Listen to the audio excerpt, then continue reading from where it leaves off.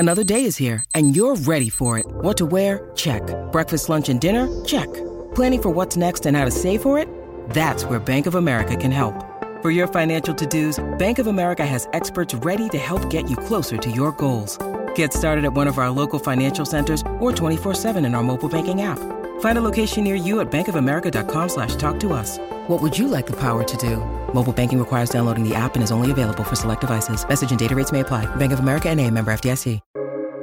Welcome to the New Books Network.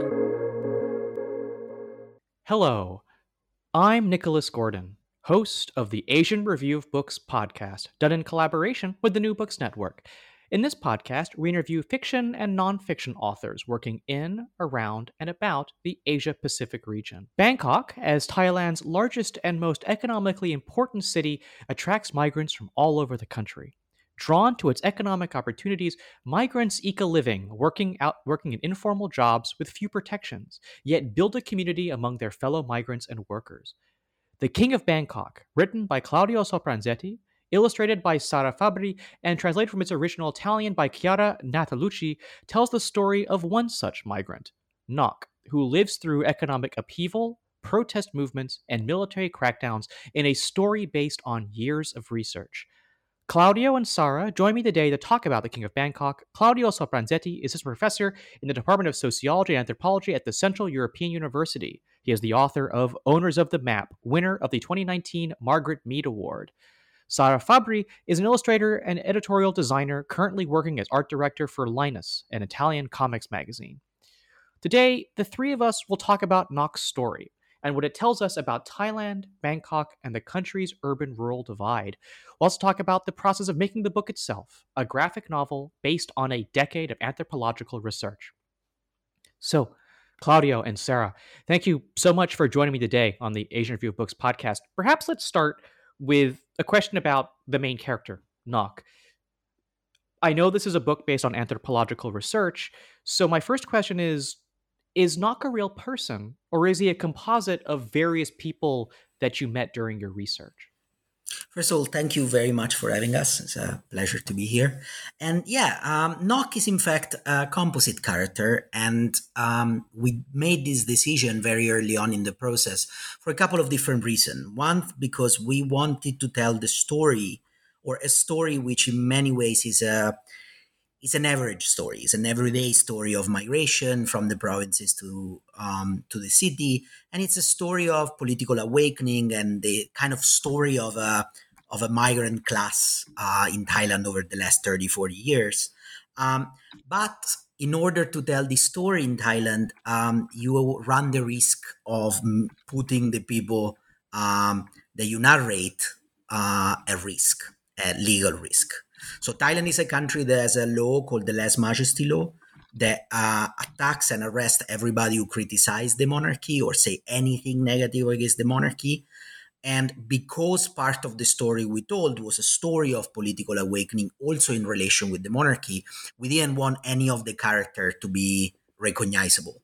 So we took 4 or 5 people that I had worked with and I've done research and I spent time with over the course of the 10 years. We kind of meshed them into a character, which is the Nok that the book speaks about. So, what time period does your book cover, and what are some of the major political events that happened during the span of Nok's story? Yeah, so, Nok's story really starts at the beginning of the 80s. And we chose the beginning of the 80s because it's a period in which you have this massive growth of Bangkok. The Bangkok that you were referring to at the beginning, this what scholars call a primate city. It's a city that is 40 times as big as the second biggest city in the country. So imagine there is a city that has basically a fifth of the population or a sixth of the population of the entire country. And that macro development, that kind of gigantic growth of the city started in the 80s. So we started the story there and we arrived to the mid 2010s. And obviously, over the course of these 50 years, there are many, many, many different important historical changes. But what we really wanted to tell is the steps from a newcomer to the city arriving and experiencing this kind of marvel of a giant metropolis, all the way to someone who gets used to the place, or in the 90s, with the massive economic growth of the country, experienced the kind of shorter stick of the economic development, then goes through the 1997 economic crisis that hit Thailand harder than many other places in East Asia. And so becomes a very important moment for them. And then from the 2000, they kind of start to becoming active political participator and active political thinkers and activists. And so the story that we tell in the latter part is really a story of how, again, these migrants from the provinces become central to the big history of Thailand. Ultimately, what we wanted to do in the book was tell about this relationship and the changing relationship between the big history, the history of the economic crisis, of the big political movement, of the big changes, and the everyday history of many of the people that you meet in the streets of Bangkok every day. So, what drives men like Nok to move to Bangkok in the first place? And kind of what are the sorts of jobs or careers they fall into once they arrive?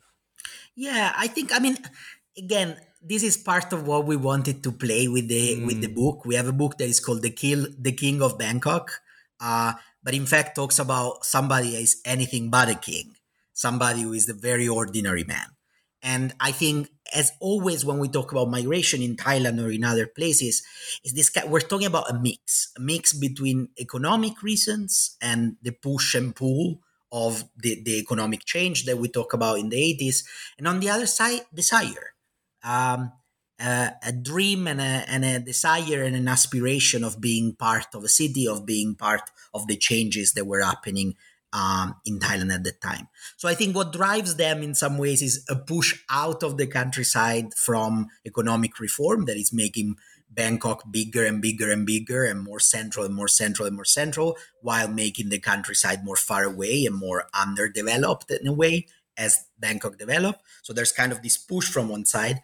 And on another is it's an attraction, right? I wanted to be part of something bigger, which is something that we narrate in this story.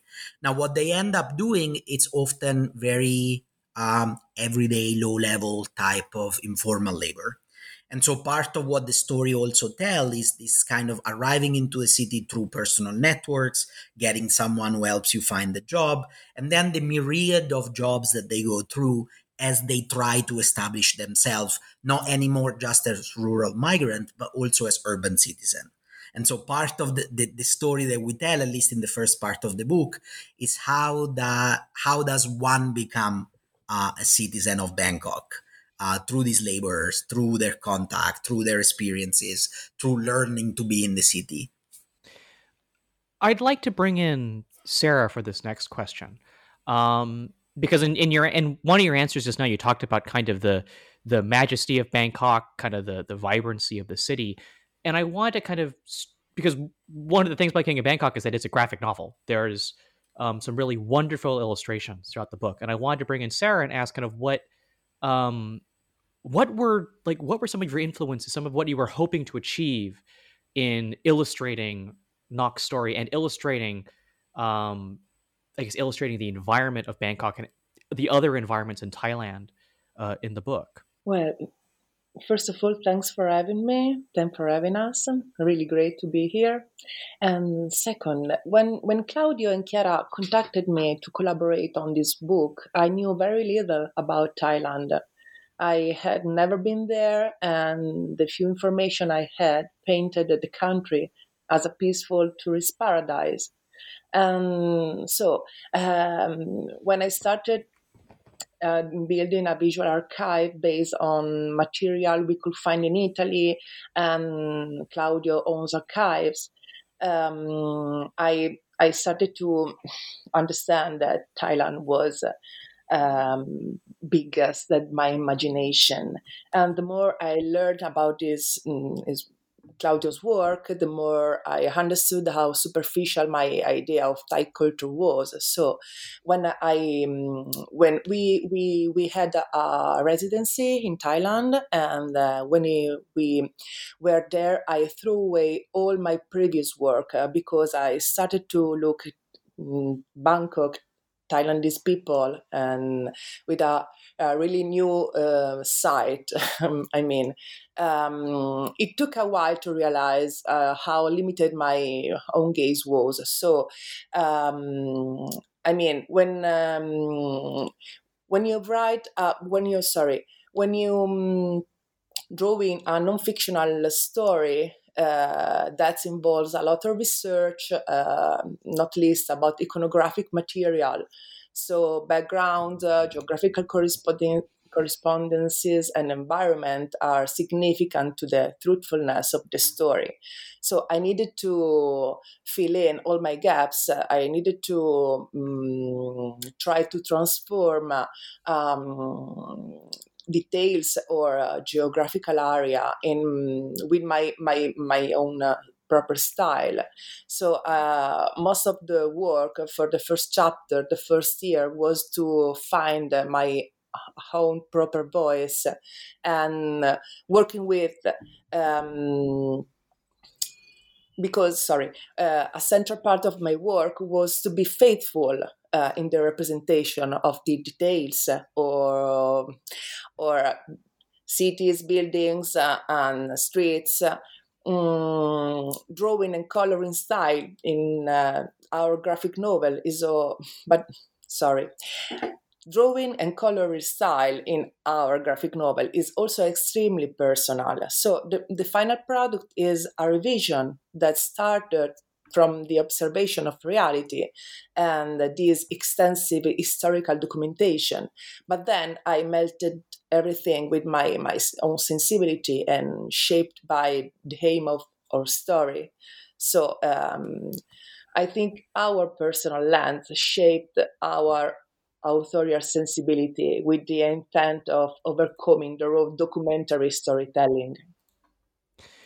And I'd like to kind of return to that idea of how you balance the work of illustrating with the need to kind of stay true to the ethnographic details. But I'd like to return to that near the end of our conversation. I'd like to now get back to Nok and Nok's story. That's kind of charting his path through the King of Bangkok.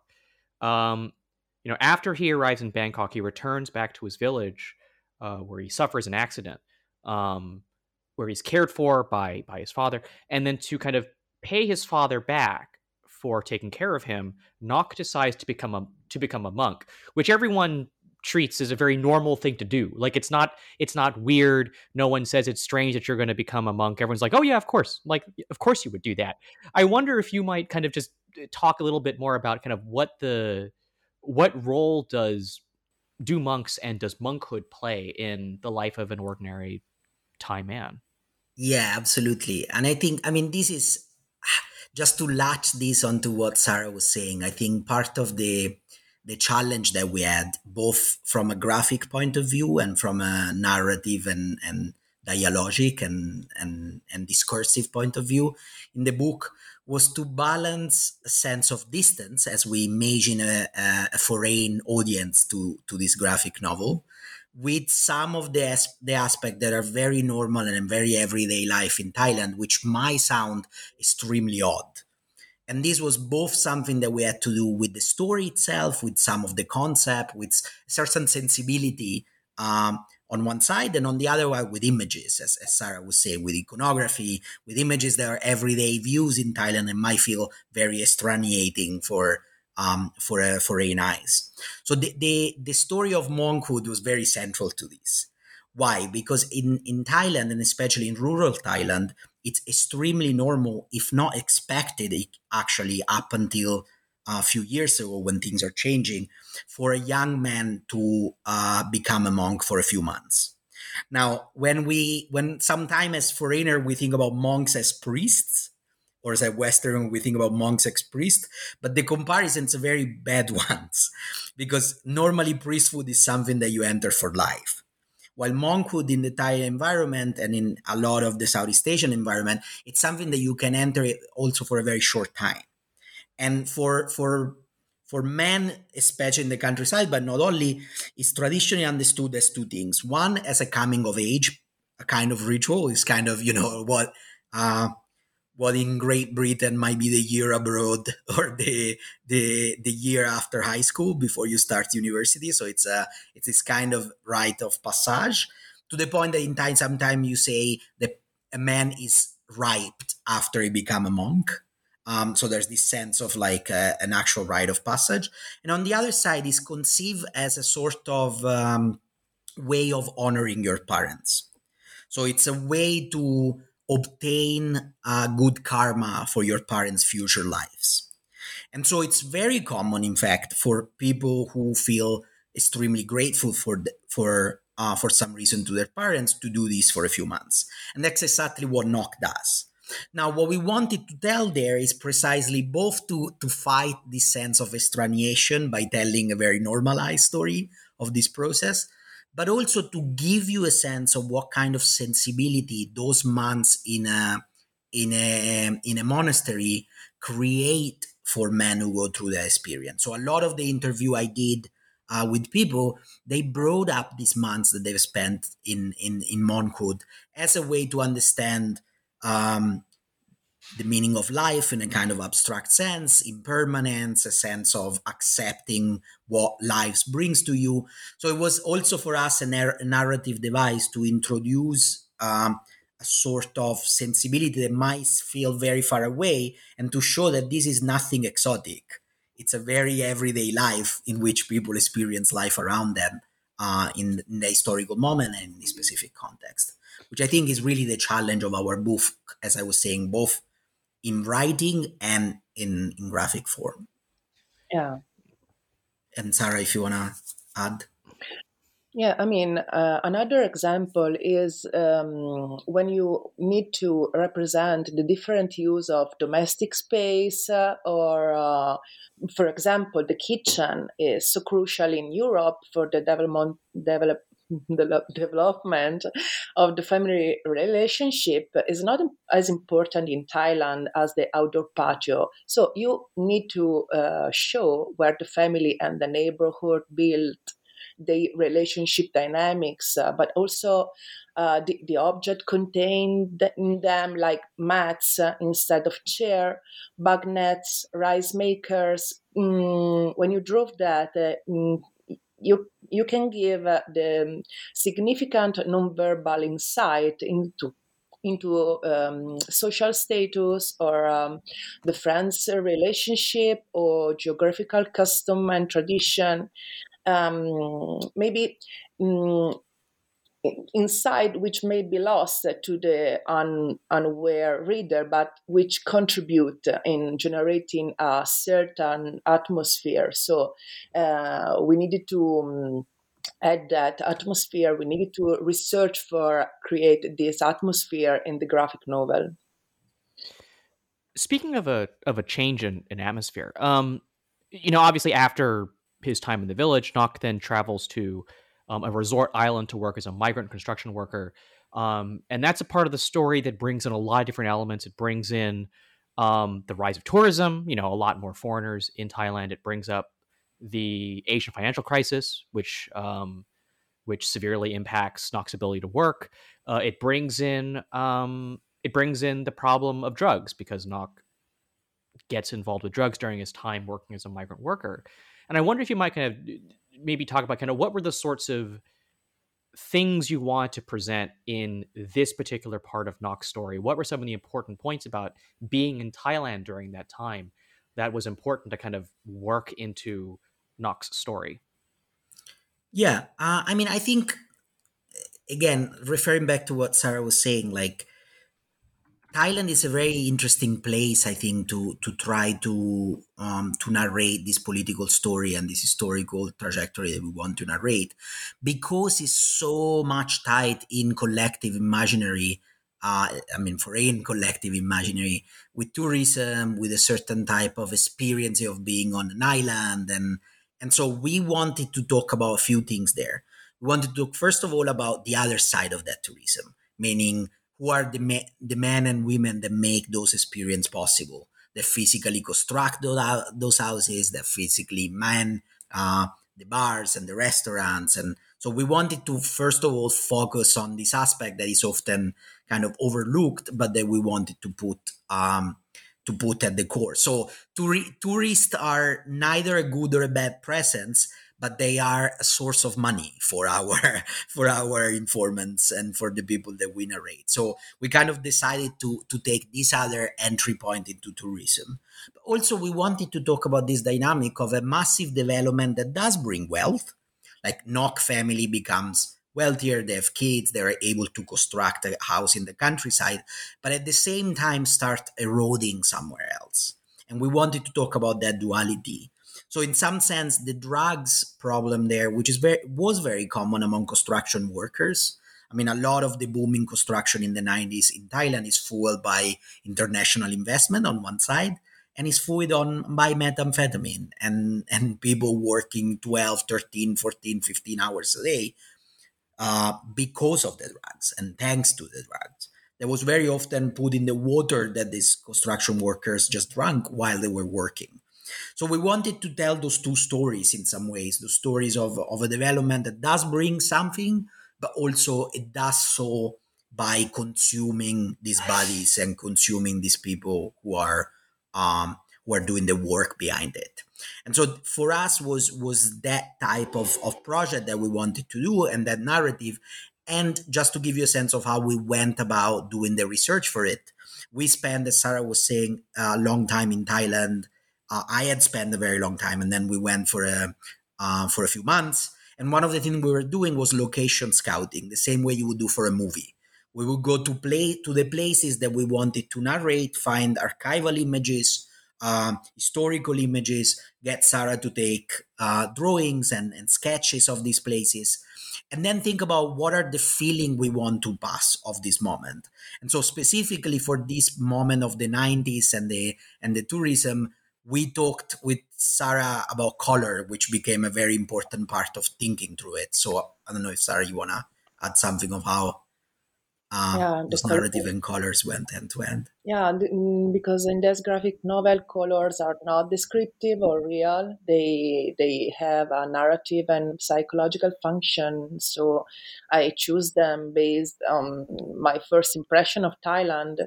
And if I think about those places now, I can see them exactly with these colors. But at the same time, but for example, the island was. We needed to talk about exploitation of the labor. The labor. We need to talk about drugs and party, house music party. There was a big part of the tourism in that period. So I choose lysergic and cold color in contrast with the Hovelin nature of the island. But I needed to push. I needed to maximize this feeling of irreality that drugs brings. So I choose really because in Thailand there are existing color codes. Like the symbolic relationship with bright color and social power, or in Thailand specific color like yellow and pink are associated to the monarchy. So I try to find color code that fits culturally and I'm sorry, I'm just a little lost here. My research on color and the representation was particularly central to represent also one specific thing, the blindness of our character. Yes, I adopt a solution and we try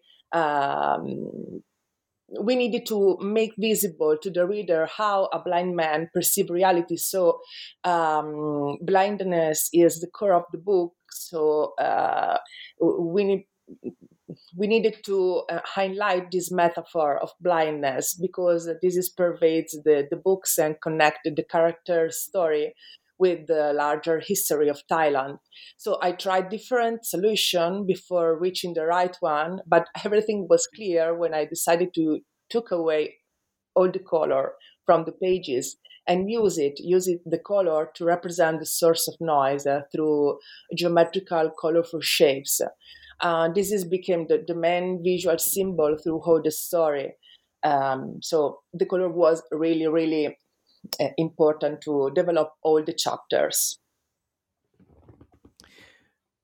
I have one more question about the book's story, and Nock's story. The book then ends with a discussion of, you can call it kind of maybe Nock's political awakening. I think through most of the book, Nock is a very, I'm going to use the word traditional, but then with the rise of Thaksin, it seems like that leads to some kind of to a political awakening amongst Nock and his contemporaries.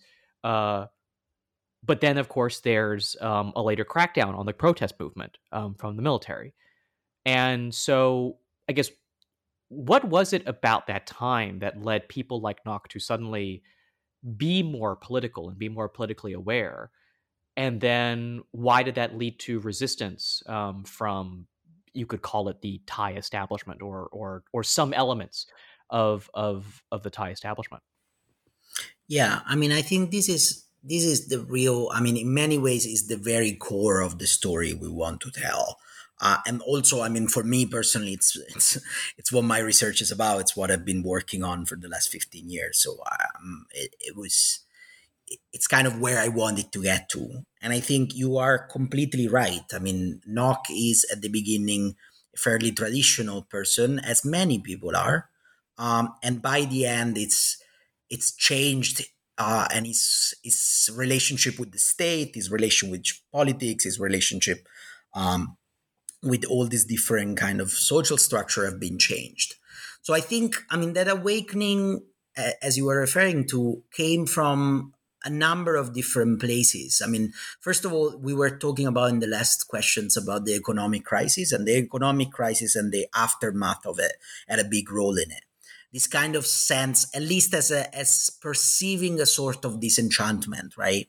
So what economic crises do, as we know very well, even in the West, and when we think about contemporary economic crisis that we're living under still, they often create a sense of disillusionment and a sense of distrust with power. And so I think this happened also in the case of Thailand. There was a sense of, we have been sacrificed, that a lot of these people who have gone through this economic development experience at the end of the 90s, at the beginning of the 2000s.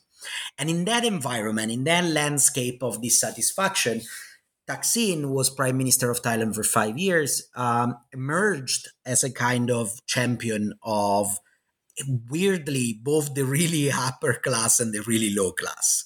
As a kind of man who would bring back a certain economic situation, but also bring back a state that would listen to his citizen. And that was really central to how people like Nock came to trust and believe in this political change. Now, in 2006, a military coup removed Thaksin.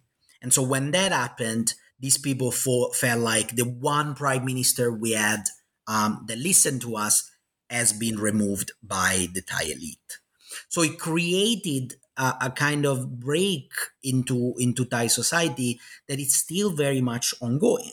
I mean, if you open a newspaper or if you read about contemporary Thailand, you read about ongoing protests. And what the story we told was the story of the previous wave of this protest, a wave that took place between 2006, as we're saying, and 2010. There was once again crackdown by the military, and that was followed by a military coup that happened in 2014. Our book ends before 2014, ends in pretty much 2012, 2013. And one of the reasons why we made that choice of the ending point was to try to recover an history that the 2014 coup and the following military government were really trying to erase from collective memory. And so part of what the book is about is not just to inform people who don't know about Thailand to pick up a graphic novel and learn about the history of Thailand to a story of Nok, but it's also to recover a memory of this political awakening, which is under attack right now. And that's kind of where I think we ended with the story we tell. So I'd like to end with a couple questions about the book's format. Which I said it's a graphic novel based off of a decade of ethnographic research. It's a story that combines elements from people that you've interviewed. My first question on this point is: do you think what do you gain from presenting this narrative or this composite of different narratives in a graphic format that you might otherwise lose if you stuck just to prose, just to writing? And this is a question for both of you. What do you think you gain from doing this graphic treatment of the story? All right. Well, I think, again, I'll start on this because I think the expert is Sarah. So I'll just say my 2 cents and then we'll pass it on to her. For me personally, I'm not a visual person. I'm not a visual person, both in the way I work and what I normally write. And also I'm not a visual person. I can't draw in any way. I'm very bad at it. And so part of the reason for me and what I gain was the fact that a lot of my writing normally is about description. I spend a lot of time in my writing trying to use word to describe reality. And what was incredible to me to see Sarah work and to get to learn about her work and her way of engaging with it is that one object, one drawing, one image can do the work that 1,000 words that I use normally could not. So I think in the book, what for me the graphic form brought in was an ability to condense space and time and to narrate the emotional level of these stories. I give you a specific example. I spend a lot of time in the streets of Bangkok, spending time with people who work on the street, which is humid and it's hot. And a lot of my writing work, it's try to get you for 1 second to experience what it means to be at 2 p.m. where the air is still sitting on a road like that, knowing that the only whiff of cold air is going to come from a door that opens behind you to a shopping mall that you can't go inside. That to me is something that I spend a lot of time trying to tell, and I spend a lot of time trying to describe, because I think it tells you something about a city like that. It tells you something about inequality. It tells you something about what it is to live in a space like that. Now, Sarah and images can do that in a second, can give you that sense through color and movement and actual images that to me took me 10 years to try to even get close to it in a lot of different writing and a lot of different systems. So I think for me, this was the real added value to it. And I don't know Sarah probably has a lot more to say. Yeah, no, this graphic novel is the result of a really uncommon working method. Usually working on comics entail a division of labor based on specific professional figure. But for instance, screenwriter who translates the story into a screenplay, or an artist that makes the storyboard. But here, in this case, we totally cut out all the intermediate figures. Probably the first year we was the most important of our collaboration, because Claudio, Chiara, and I became aware almost immediately of the need to set in a common method, a common cross languages between our areas of expertise. Through the confrontation, the dialogue became both pragmatic and theoretical, because while I was sharing with Claudio the basic comic rules for setting the scenes or writing the dialogues, Claudio introduced me to the purpose of his research. He explained me a lot about colonialism and cultural appropriation, and I needed to confront a lot of personal bias because as an artist, I was used to reconsider the art, but as a person, I needed to confront some. It's not so common to talk about some topics when you are working about something. It was rough. It was really difficult for me. So finally, when we were working on a page, there were specific meanings that I was looking for in order to identify the specific target Claudio was aiming for. So Claudio and Chiara, I had to learn how to decipher my work in progress sketches about abstract ideas.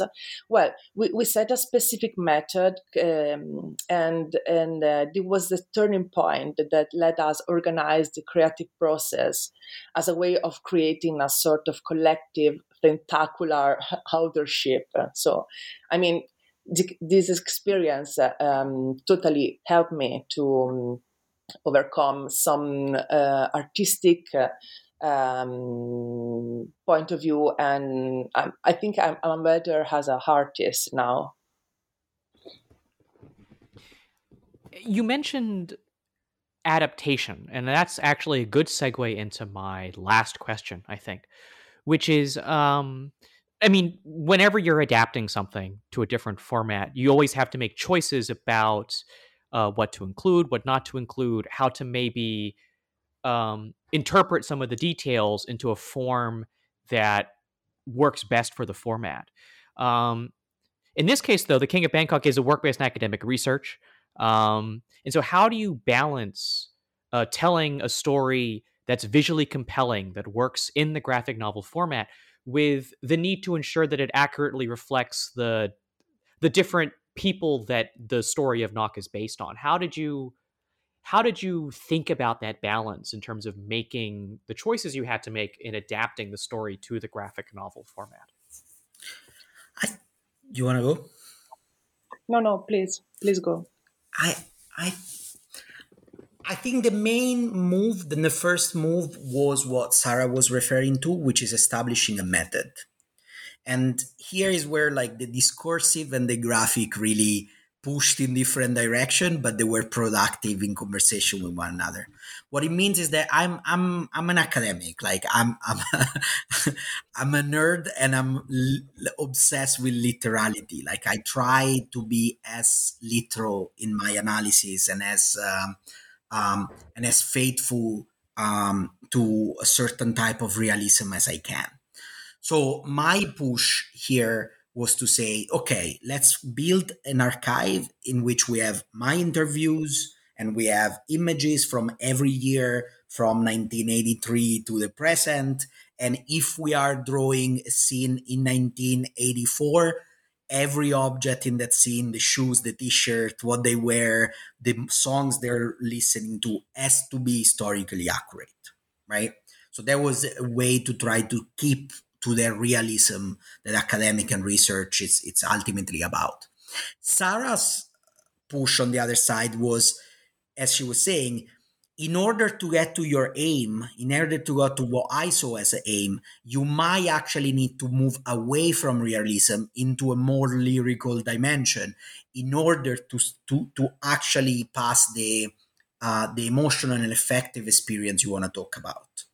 So the first move, I think, was a method, individuating a method in which we balance the two things, and the adaptation was kept through having a lyrical approach and a graphic approach and a color-based approach to the graphic, while maintaining that every single word that is in there comes from interview, that every single postcard or building or shoe or radio set that you see in the movie, in the graphic novel, it's historically accurate. The second aspect was for me to really reflect for a moment of what is academic writing about. What is the objective of the academic writing, especially in a field like anthropology? And to me, the objective of the academic writing is to try to expand a view of what is to be alive in the world that we live in. And often novels do a better job at that than the traditional ethnographic writing or traditional academic writing. So part of the attempt here is to try to say something, as we discussed until now, about the history of Thailand, about urban development, about migration, but do it in a format that you could actually relate to the core of the of the story and the concept I wanted to tell, without necessarily being bogged down in all the details that academic writing often gets stuck in.